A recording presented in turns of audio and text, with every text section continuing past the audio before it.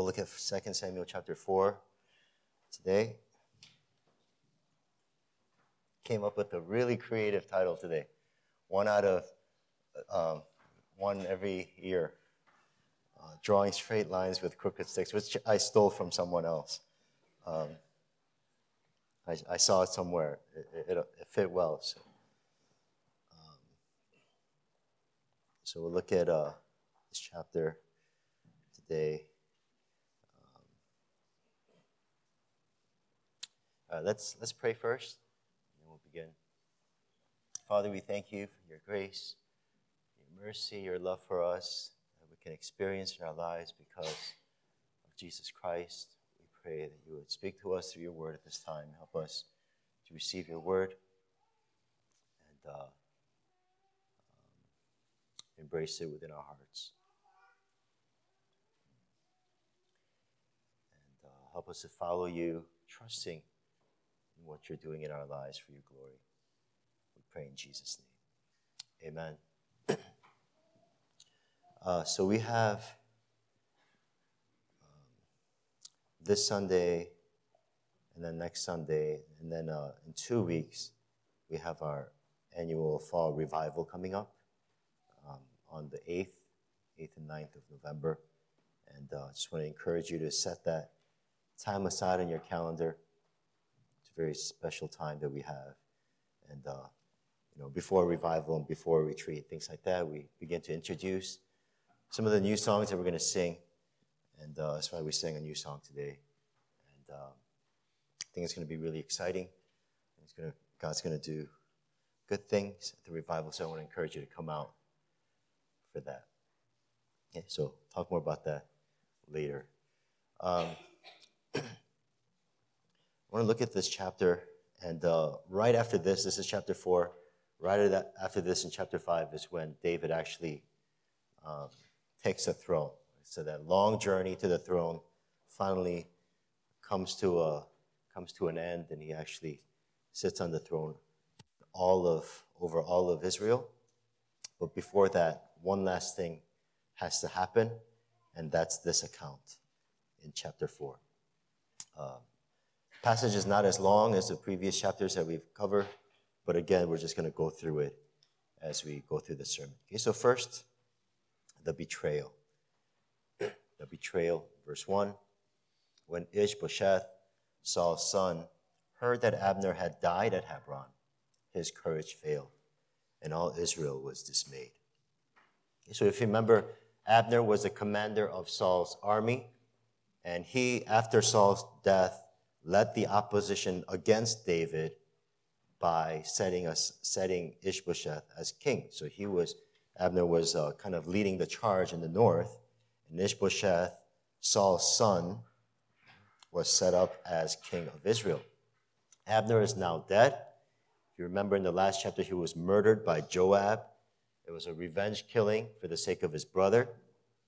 And it says now, because Abner is dead, Ishbosheth lost his courage. So a lot of people in Israel, in the north, were probably asking the same question. What's going to happen now? Because there's obviously no hope for their cause after Abner's death, after their leader is gone. Their real leader is gone. And that's why Israel was dismayed. So they're probably wondering, what if David now comes and invades us, destroys us?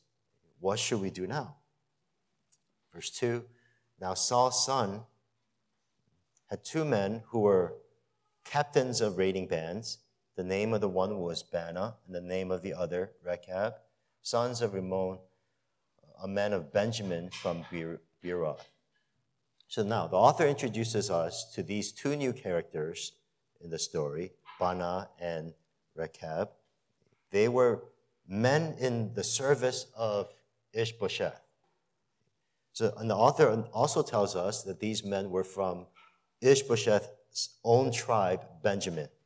And that's important because these 2 men end up killing Ishbosheth. And the author is telling us that they were not David's men. They were not from David's tribe. That these men came up with this scheme on their own and betrayed Ishbosheth. Verse 4. Jonathan, son of Saul, had a son who was crippled in his feet. He was 5 years old when news about Saul and Jonathan came from Jezreel, and his nurse took him up and fled. And as she fled in her haste, he fell and became lame, and his name was Mephibosheth. Now, this seems like some random interjection in the story, but this also is important to know because the author is telling us that this is the only, after Ishbosheth dies, this is the only surviving male of Saul's house who happens to be too young and physically not able to be king. So the author tells us this to say that now the path is clear for David to take the throne. Verse 5.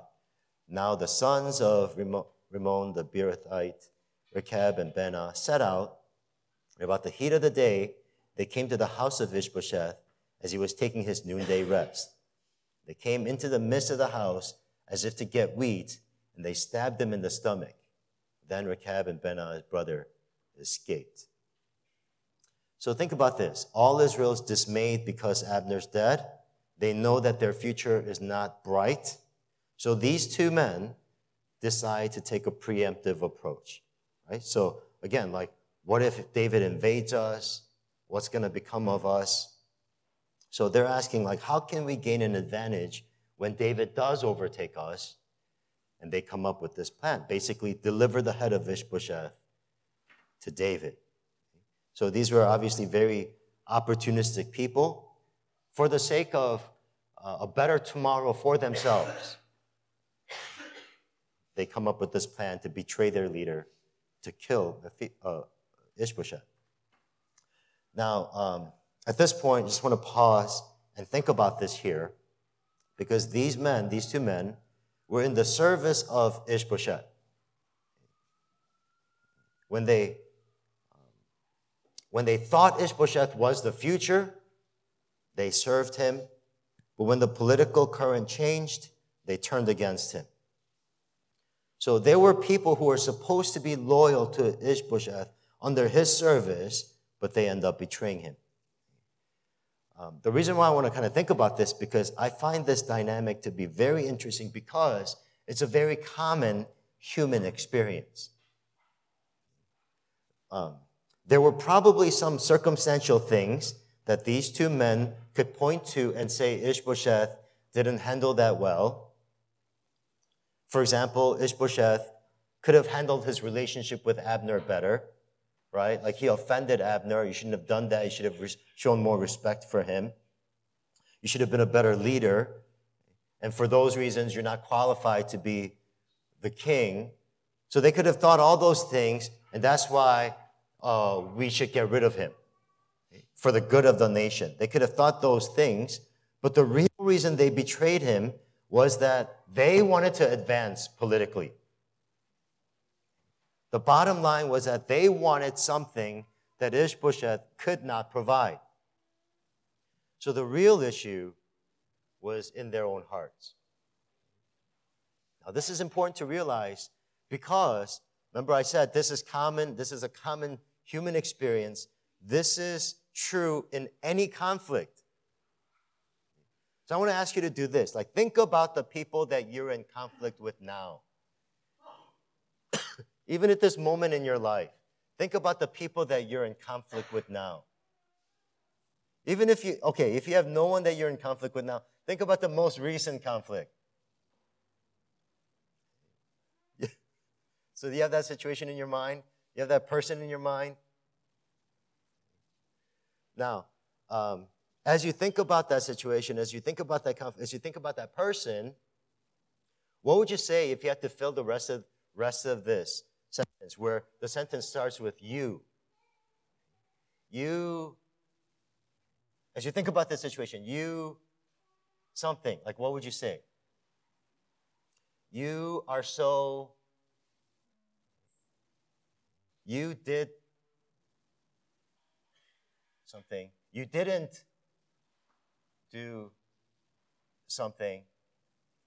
So in those conflict situations, you can fill in the blank. You, right? And then you can fill in the rest. Now, I want you to turn that around. Same situation, but turn it around. The reason why I'm upset is because I, right? So now this sentence starts with I. I, what? I wanted you to fill in the rest. Because I expected you to, because I felt hurt when you,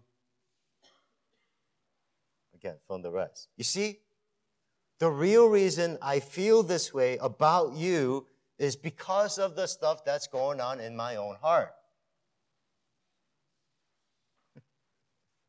We can point to people, criticize them for this and that. You're doing this wrong, you're doing that wrong.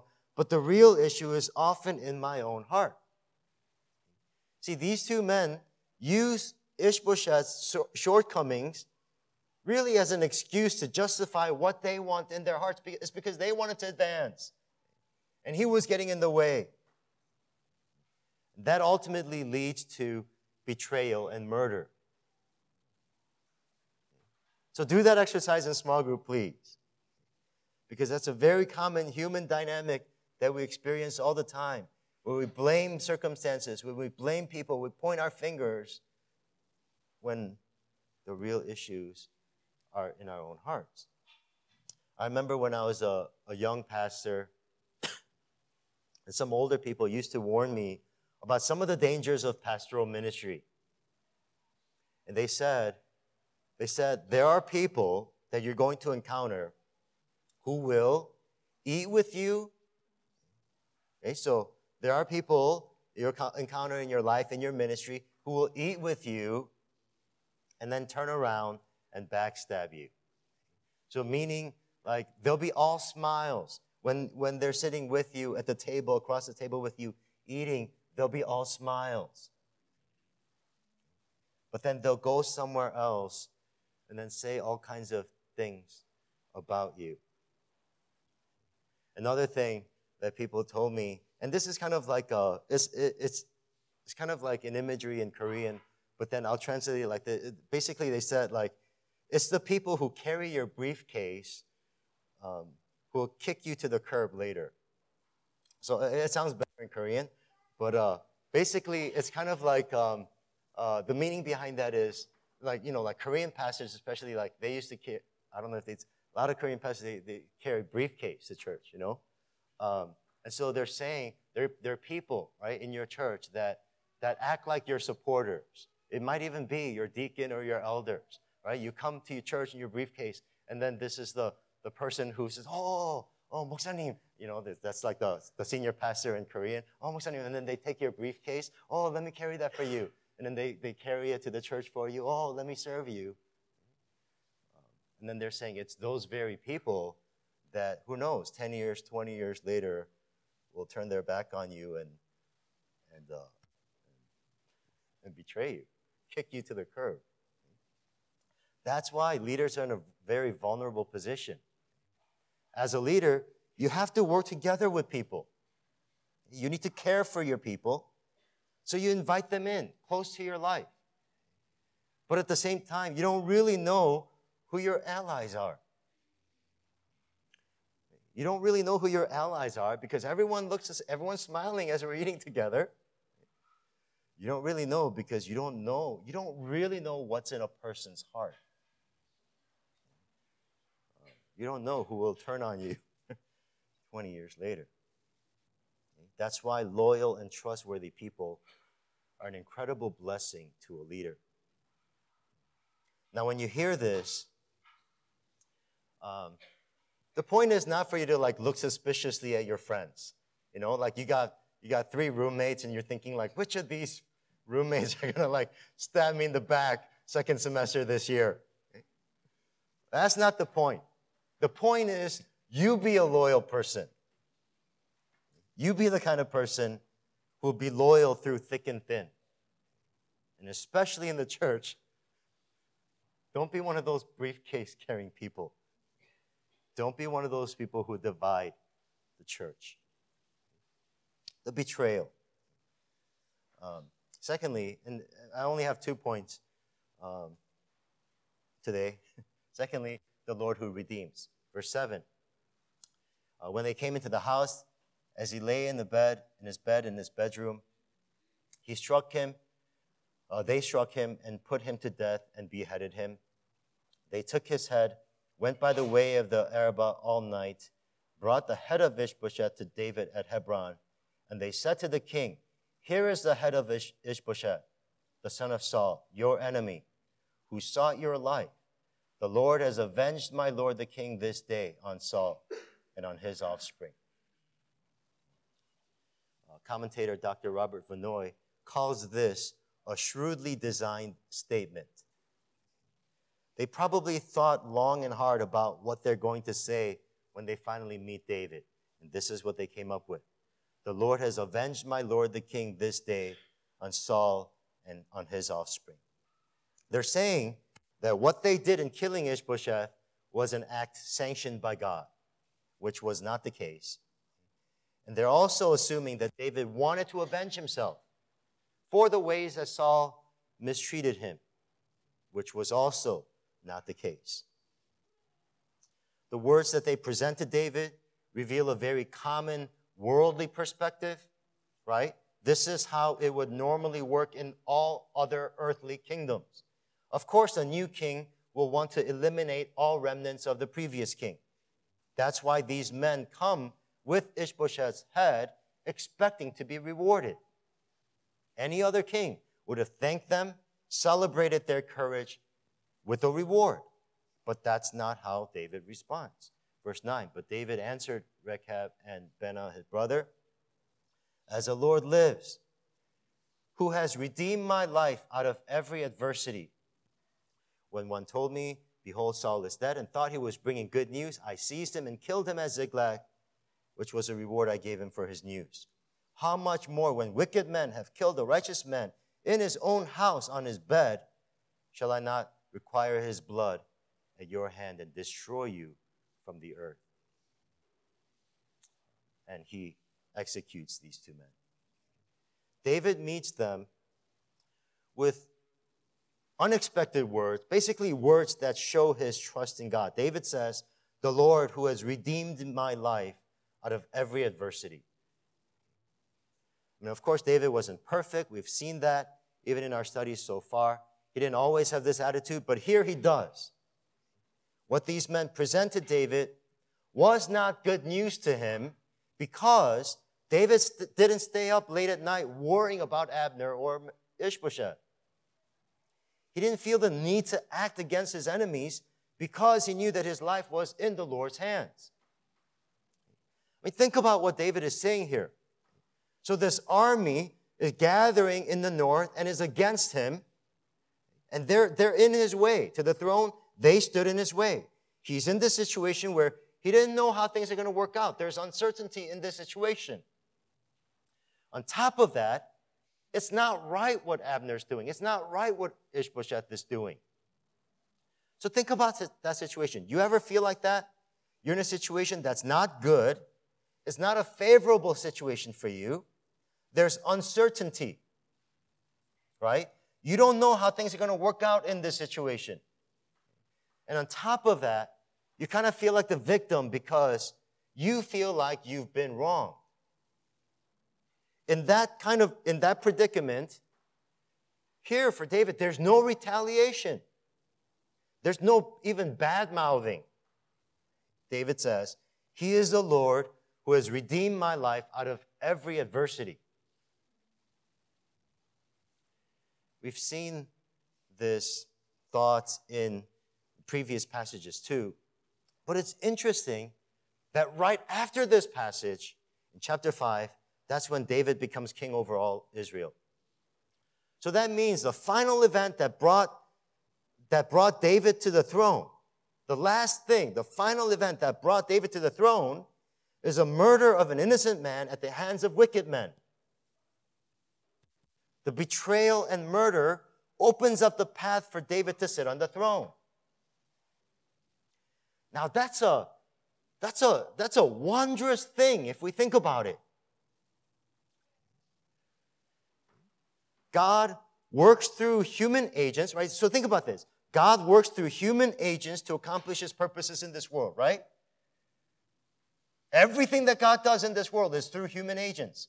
God works through human agents to accomplish his purposes in this world. But almost everything that human beings do in this world is sinful. Right?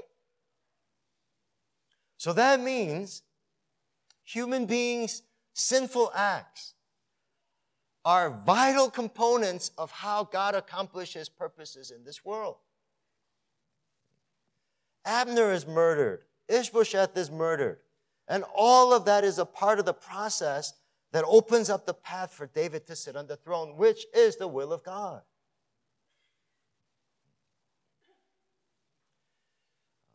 God's sovereign governance of the universe, right, includes everything that happens, even sinful things. His sovereign governs the way that he orchestrates and works on earth and in the world and in the universe. It entails everything that happens because he is sovereign. But since human beings are sinful, even sinful events that happen all around us, to us, or caused by us are all a part of that thing that God is governing in this world. So that means how God orchestrates all the events in the world includes the execution of his plan in relation to sin. God is never responsible for causing sin, but he does act in various ways in relation to sin. And I'll say 4 statements here. God sometimes prevents sin. God sometimes permits sin. God sometimes limits sin. God sometimes directs sin. I'll say it again, but how he works is in relation to sin. God is not stumbled and his plan does not stop because of sin. How he works and orchestrates things in this world is in relation to sin. Sometimes he prevents sin, which he didn't do here, right? Sometimes he permits sin, right? The brothers kill Ishbosheth. God sometimes limits sin because, like, these men probably originally wanted to kill David himself, but God was not going to allow that. He limits to a certain boundary their sin. And God sometimes directs sin. God was using sin and brought David to the throne. Now, this is all important to realize because we personally get affected by the sins of other human beings all the time. And we personally affect other people by our sinful acts. But like we've been saying, that does not alter or hinder what God is doing in our lives. We can't come to a standstill because, someone did that and that's not right and feel like the world's falling apart, because it's not. Because God is in control of everything. Sometimes I tell our younger kids a story before they go to sleep. I try, like, hey, how about today I just read you a Bible story, Bible, good, it's just, Bible story is so exciting. They go, no. You have to make up a story. You have to make one up. And there's so much pressure. They're like, and make it good. So I got to come up with a good story off the top of my head. So, for example, I go, once upon a time, there was a bird in the forest, right? And right there, one of them will stop me and go, no, I don't like that one. Tell us a better one. I go, what? Oh, you don't even know what the story's about. What do you mean tell you another one? But I guess they don't like what's happening so far. There's a bird in the forest, and that's not the kind of story they want to hear. So tell us a different story.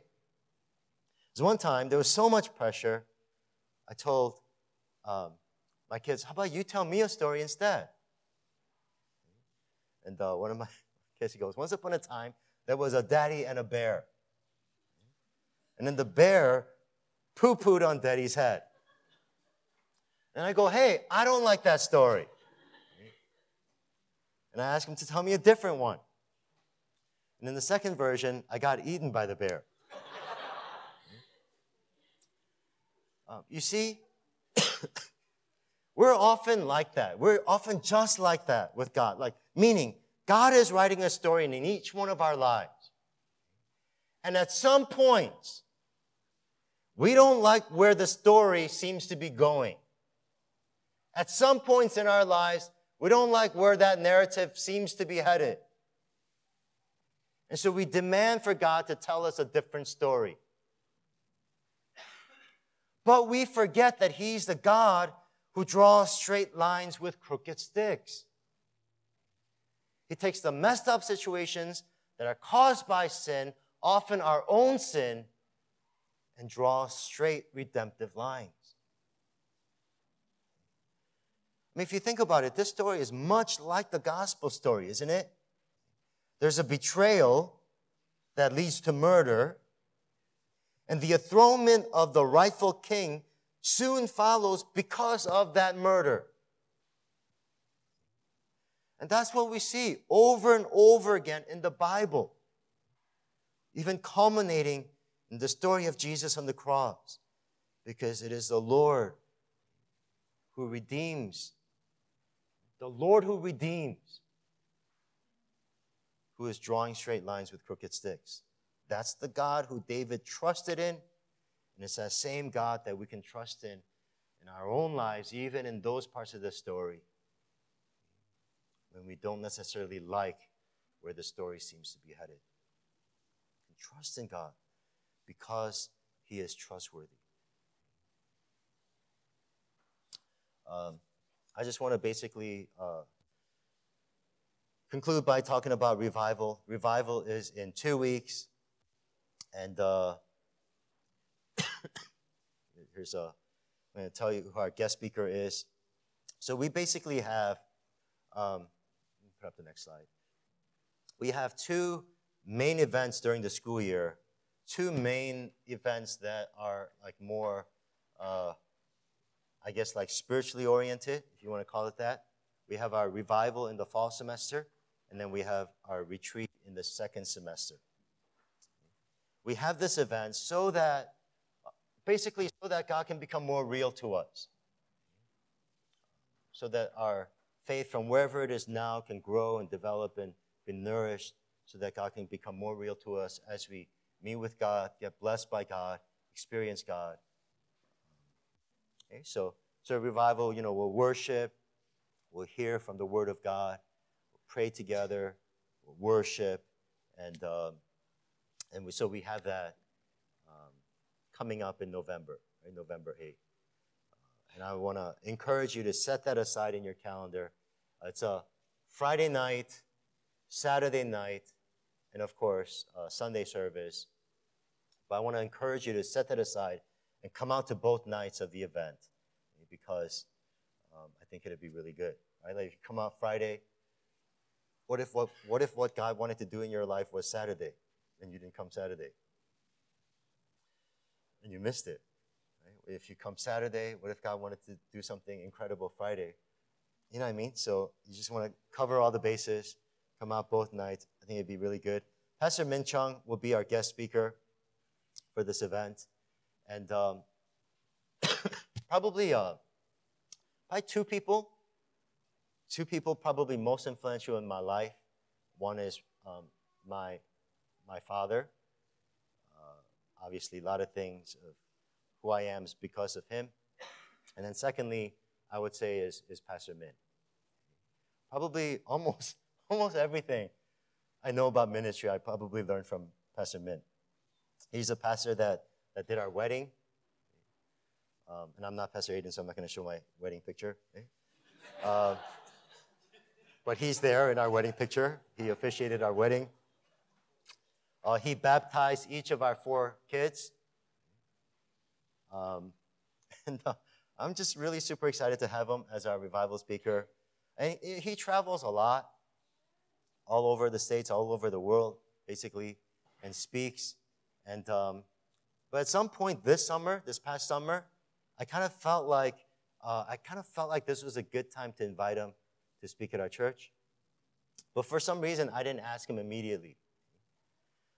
And then in August, during this one prayer time, I don't know, I just kind of felt like this was the right time to ask him. So I texted him right there in that prayer time. I texted him, I said, is your November 8th through 10 weekend by chance open to speak at our revival meeting? And then he immediately texted me back. He goes, wow. Just wow. W-O-W. Wow. And then his next text said, I was supposed to go to Kenya, but just got canceled. And he goes, I'd be honored to be there. And then I go, oh, awesome. Okay. So he's going to be our speaker, and I'm super excited about it. As I think about revival and prepare for revival, I feel like this revival meeting is going to be really good. Maybe good for our church. I think it'll be really good. But just mostly I feel like we need to get ready. Like we need to be prepared and get ready for the things that God wants to do. And so for that reason, to be better prepared for what God wants to do in our lives through this revival meeting, I want to ask you to do one thing. Okay? So we have 2 weeks, right, before revival meeting. I want to ask you to come out to morning prayer in those 2 weeks. The back space right there, that room where we have fellowship, that space is open between 7 and 8 a.m. for prayer. And there's someone here that comes at 7, opens up the church, and it's just kind of like free. There's no program. You can come with your Bible and just pray and meet with God. And I want to ask you to do that in the next upcoming 2 weeks, just to prepare ourselves for the revival meeting. We'll also open up Trinity up in Arden Hills at that same time for those who live up north, like Jesse and Sony. Come and pray over there. And so let's really prepare the next 2 weeks and ask that God would do amazing things at the revival meeting this year. Let's pray together. Perhaps there are some conflicts that we're going through, different situations that it's not favorable to us, things that are happening in our lives that we don't like, and we might be tempted to point at circumstances, point at people, and feel like it's this person's fault or it's this circumstance's fault. How about we start the sentence with I and look into our own hearts and examine the unmet desires and expectations that's causing us to feel like that and repent